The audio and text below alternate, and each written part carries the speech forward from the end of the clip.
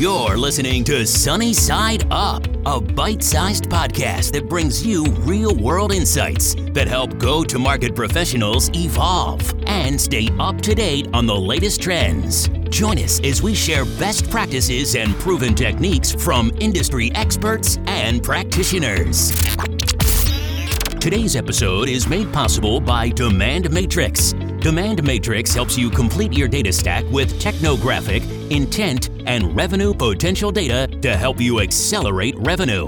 Thanks for listening. Hello everyone, welcome to Sunny Side Up. I'm your host Ajit, and today I'm super excited to talk to Alan Love.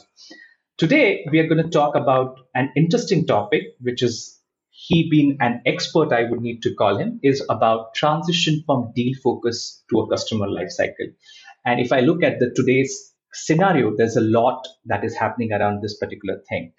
So before I bring in Alan, or before I introduce, Alan brings over like 30 years of combined industry and consulting experience to his role. He is into a capacity of senior director, GTM, digital platform leader. He's also aligned to sales processes across planning, goal setting, forecasting. So let's welcome together to this particular show. Hi, Alan. How are you today? Hello, Ajit.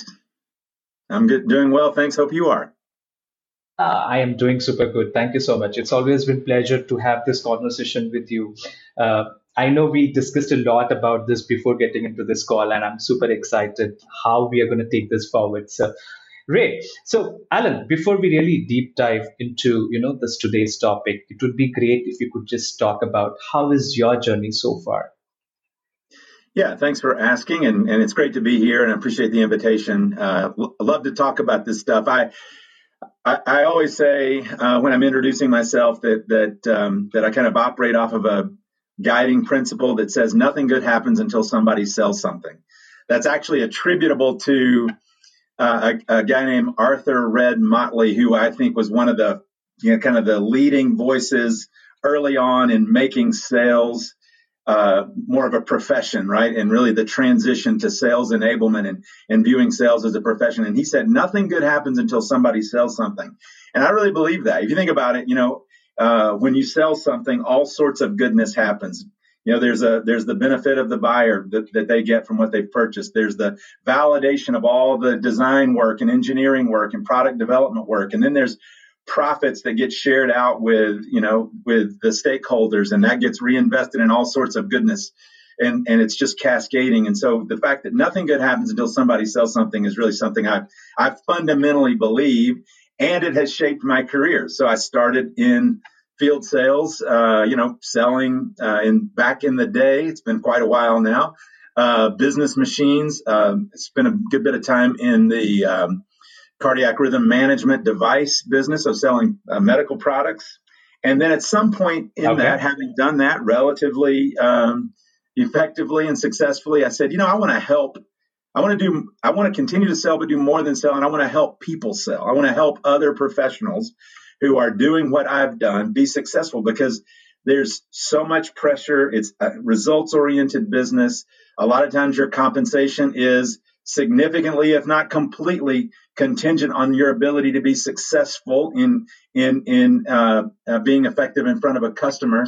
And so I wanted to help those professionals accomplish their goals. And so shifted my focus into consulting, and have spent the last several years with PricewaterhouseCoopers or with Salesforce, the CRM and beyond platform company, and now within Cisco Systems as really an enabler of sales teams and sales effectiveness. The team I lead, we have a simple vision. Our goal is to empower teams to engage smarter, so engage with their customers in a more data-informed, insight-informed way, to sell faster, to work faster, to take away all of the sort of friction and non-value added activities, so that they're moving as quickly as they possibly can to deliver value to their customer, and then to sell bigger, to bring all the goodness of, in this case, Cisco Systems together on behalf of our customers. So that's my journey. That's my passion. That's what my entire career has been about. I just love that. Trust me. It's been fantastic to hear about all these things. And I think over the period, I think that's what I would say is the experience, as you rightly said, about the quote that you mentioned, about your selling experience, or about the consulting role. So it's so fantastic. And I'm sure there's a lot that you could share with our audience today from this particular thing.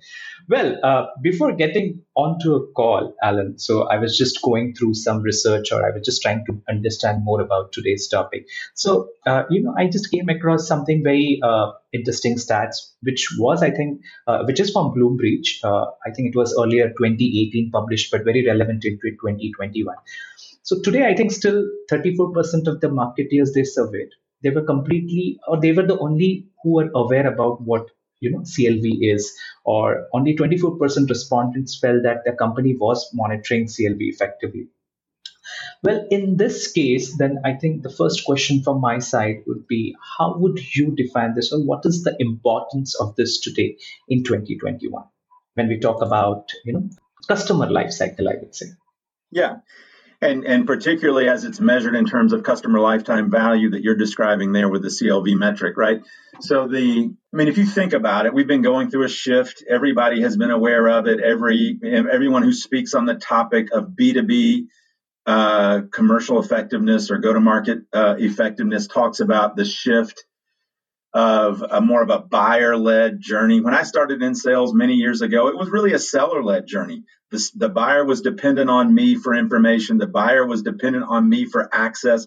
That obviously has shifted with digital access to information, digital access to purchasing channels, et cetera, et cetera. The buyer really has much more control. And now we have to be buyer-centric in our approach, our customer-centric in our approach. And with that, the idea of what is the lifetime sort of value of that relationship and how are we growing that relationship over time, that becomes the primary sort of measure of effectiveness. And whatever was true prior to this, kind of global pandemic that we've all been, fighting our way through. And candidly, I know we're in different parts of the world, and I'm very, sensitive, and our thoughts are with people who are, in the part of the world where you are today, because I know there's some real challenges that you're going through.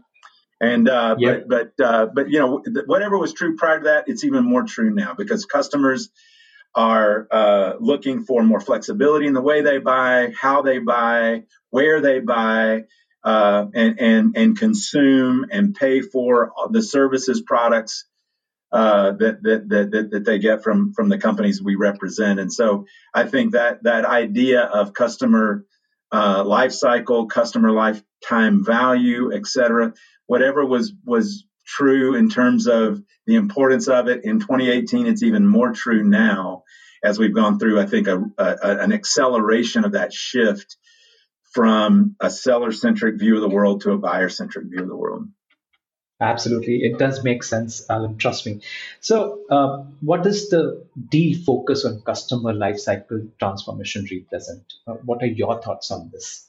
Yeah, so maybe to give just a bit of context, so working for companies that have, there are companies that are, more recently, coming into the market, and maybe they're pure SaaS companies or completely software-focused companies that start with the mindset of customer lifetime, customer life cycle, that sort of perspective of the way customers are buying from them or doing business with them. But the majority of the world kind of is represented by companies like Cisco Systems, which have a long and rich history and legacy of in some cases very hardware focused. Cisco was a foundational part of building the internet as we know it today. And and a lot of that was through the hardware that was provided, and that was sort of sold in these very deal focused transactions. What does a customer need to buy from me? And the value, in my mind, happens as soon as the truck leaves our shipping dock on its way to the customer's shipping dock, right? And companies like Cisco, still building on that legacy foundation of strong product commitment, are now enhancing those products with software and services that extend the way those products are experienced by our customers and consumed by our customers. And so we've got to shift from this mindset, this legacy mindset that says, what can I sell today? That's the deal mindset. What can I sell today? Right. And the customer life cycle or customer life cycle mindset is more, how can I grow the value exchange between my company and the customer over time? Now, there are deals that are part of that, right? But the deal is subordinated to that. And so that's the shift that companies have to undertake is what, we were kind of focused on what could I sell today to now thinking about how do I grow the value of our relationship with our customers over time. Fantastic. This is super insightful, actually. Well, so from this perspective, what do you see as a difference, or how does this show up in business practices and processes as for you? Yeah, I think it shows up. Again, it's a little bit of a different starting point. We start from the perspective of what is our current relationship with the customer, right? So our marketing and sales teams have to be aligned in understanding the current relationship with the customer. What is our current install base? What is the current level of consumption from the customer, from the customer back to our company? And then out of that, so that's kind of one kind of point of reference is what is the current relationship with this customer? The other reference point is what are the outcomes that this customer is attempting to achieve? So not what do they need and what can I sell them? That's a deal-centric view. It's what is our relationship today and what are their strategic outcomes that they're trying to achieve? And how can we enhance our relationship with them in such a way that it enables them to achieve their outcomes, their strategic outcomes? So it becomes infinitely more solution-oriented, infinitely more outcomes-oriented. And that becomes sort of the orientation point of what account planning looks like, of what sales planning looks like. Again, it's less what do they need and what can I sell them? And it's what is our current relationship? What are their intended strategic outcomes or priorities? And how can we enhance our relationship to help them achieve those? Does that make sense?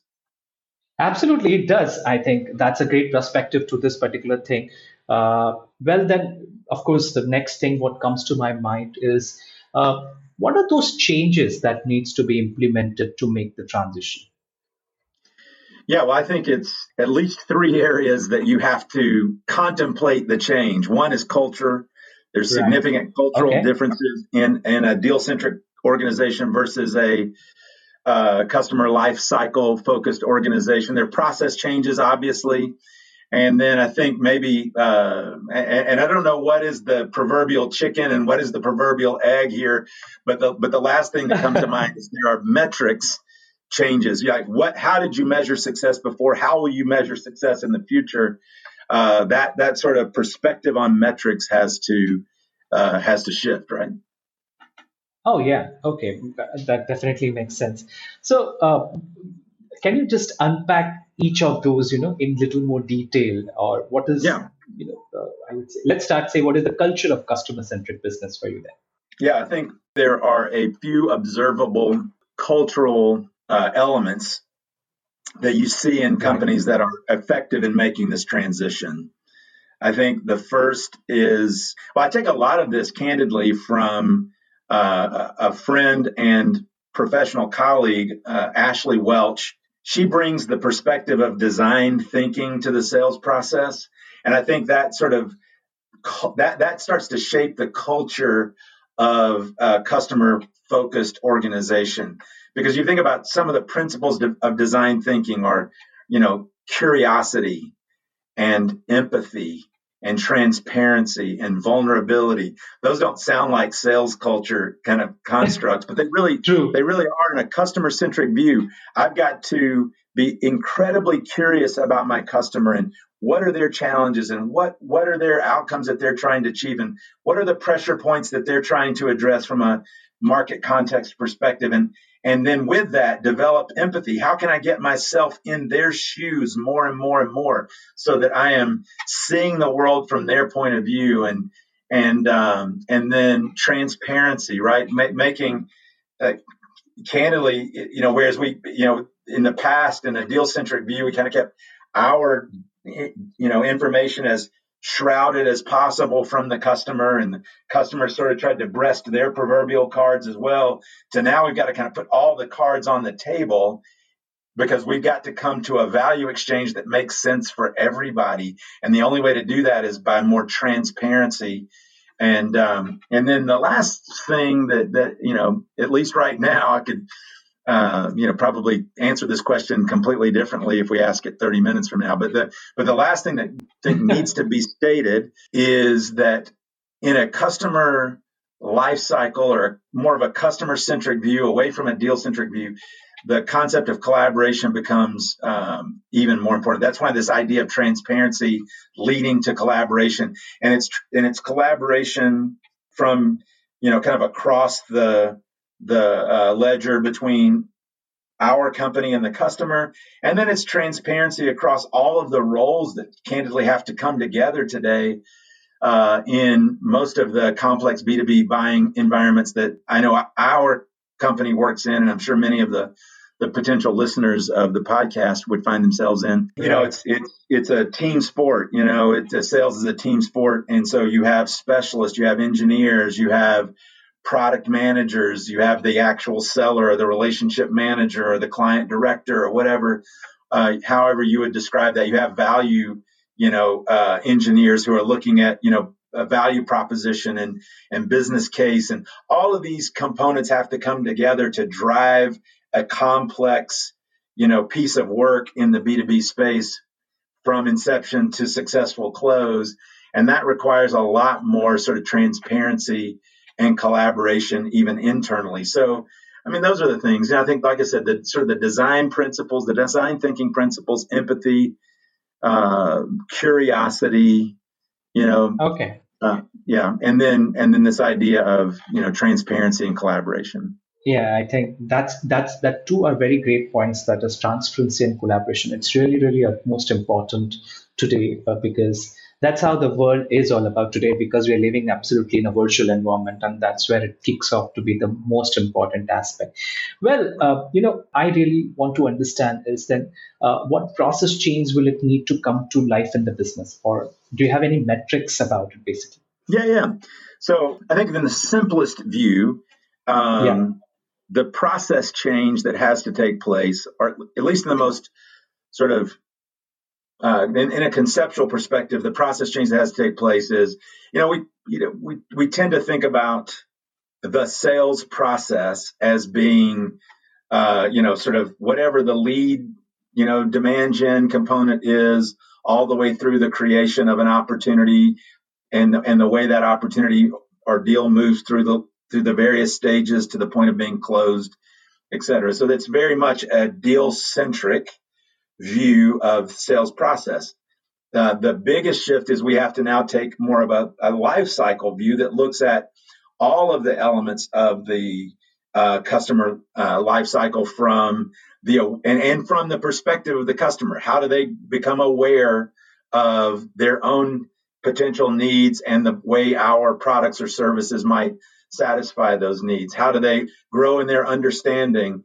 How do we align on a potential solution that might satisfy their business requirements?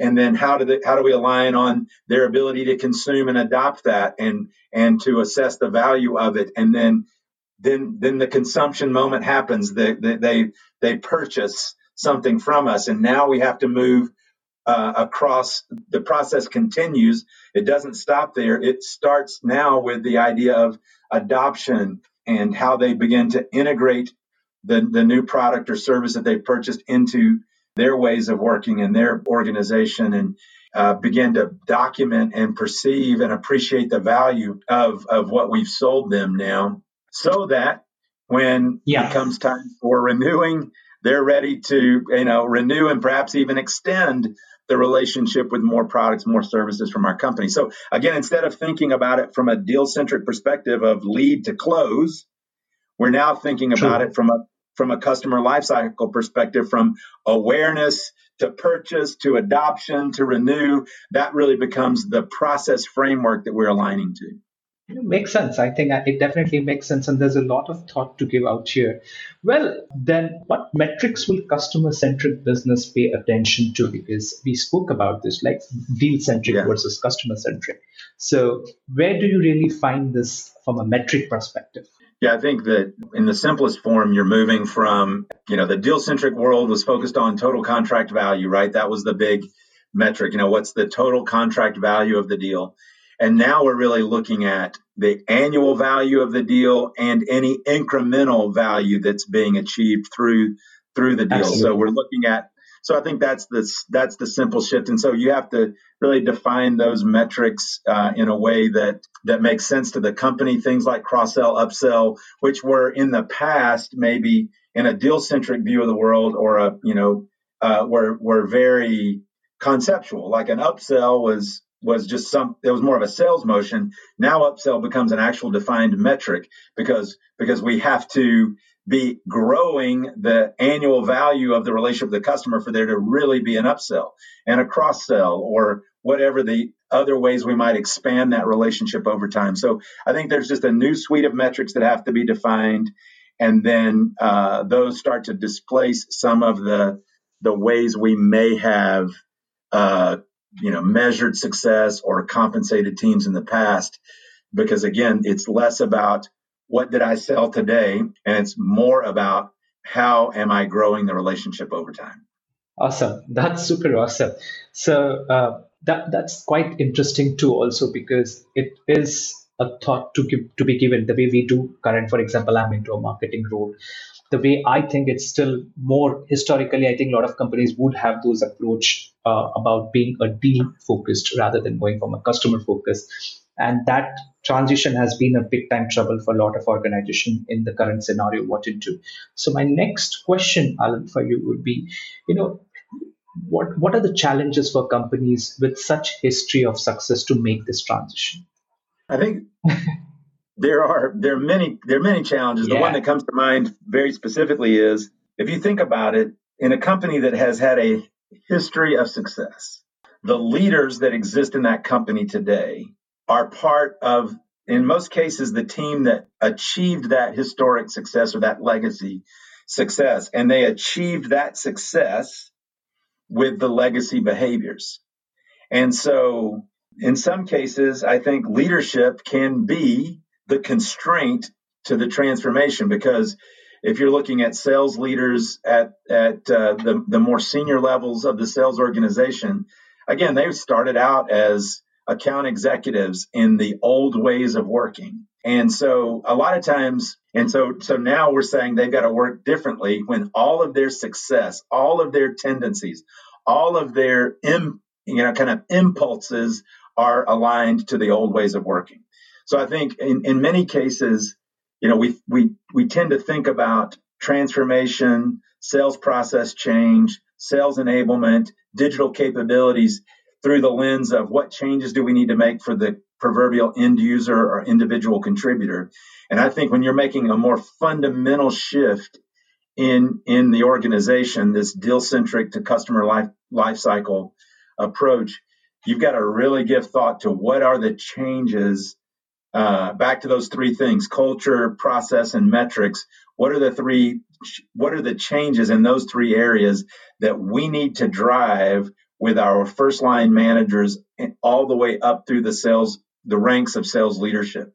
Because if that group doesn't buy into the new ways of working and change essentially some of their approaches and their rituals from a sales leadership perspective, any changes we may be trying to make at the foundation of the organization or at the individual contributor level of the organization will either be minimized or eliminated because leadership isn't changing. So I think that's the number one thing. You got to get the leaders on board with where we're going and what it means for them to work differently. And then they'll start to bring along, I think, candidly, their individual contributors, because they're measuring them differently, they're engaging with them differently, they're inspecting them differently, and all of that starts to cascade down through the organization. Oh, well, that's a great point you made again. So, what are there any unexpected or surprising areas of impact in this we should really take care of, or we should really think about it? Yeah, that's a good question.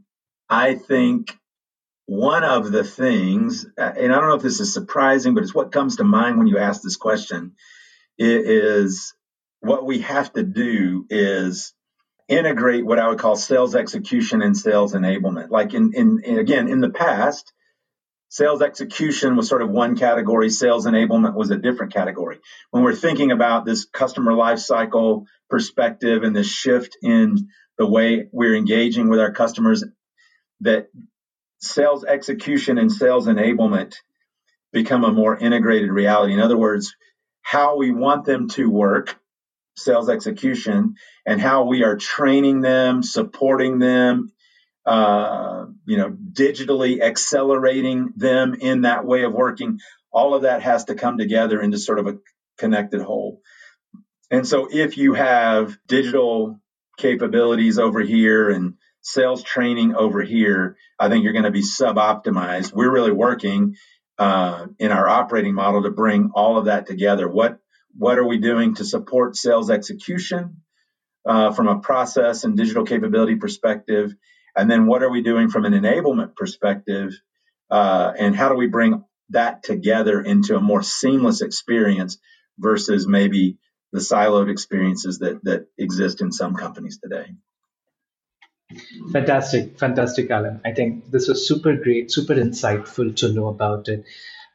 And there's always more you want to know about this, and you always want to deep dive. But I think for the moment and for this particular show, this was something which was definitely a lot to take away for me, for my audiences, definitely. So, thank you so much. But before we end this conversation, I think my favorite thing to ask you is: have you picked up any of the new things or new hobby or any new book that you would recommend to my listeners out there? Well, I will say yes. I sort of entered the COVID period with no hobbies, and I'm exiting the COVID period with multiple hobbies because I had to do something, right? I went exactly from all the travel and everything to very limited travel, and so I've become a much better cook pre-COVID to today, right? So I've really invested significantly in growing my ability to cook, and a lot of the stuff that I do is related to outside cooking. So I have a lot of things outside. My most recent thing is a pizza oven that allows me to cook Neapolitan style pizza in a very traditional way. So I'm super excited about that. But fantastic. Yeah, so don't start me on that topic, or we'll be here for another 30 minutes because I'm equally as passionate about pizza cooking as I am about sales. Awesome. You know what? I think we should start next time with this particular thing first, because I'm going to come back to you to deep dive more on this topic. And we should really link up with your pizza skills, basically, because it's something which is your secret sauce, which people would love to like and know about it. Hey, I would say, because I mentioned her earlier, Ashley Welch has written a book called Naked Sales. A little bit of a provocative title, I guess, but it's really about, that idea of empathy and transparency and vulnerability and walking in the shoes of your customer. I find it to be super insightful, and certainly recommend that as a resource to people that are committed to helping sellers be successful in achieving the results that they're accountable to achieve.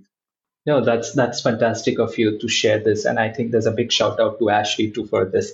Thank you so much for all of the information that you shared, all the insights that you shared with us. Really appreciated much about it.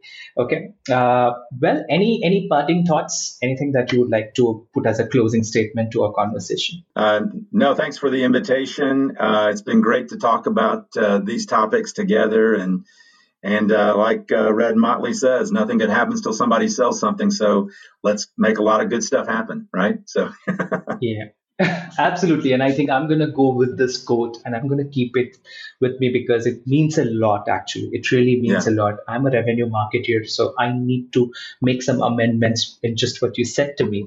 Well, once again, thank you so much. It's been fun to be on. It's fun to have you on our show, basically. I really enjoyed you on our podcast today. You take care of yourself.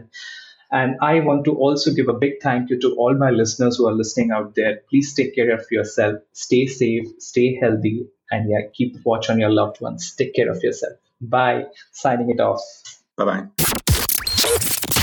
Thanks for joining us on this episode of Sunny Side Up. If you like what you heard, please subscribe, rate, and review us, and share these insights with your peers.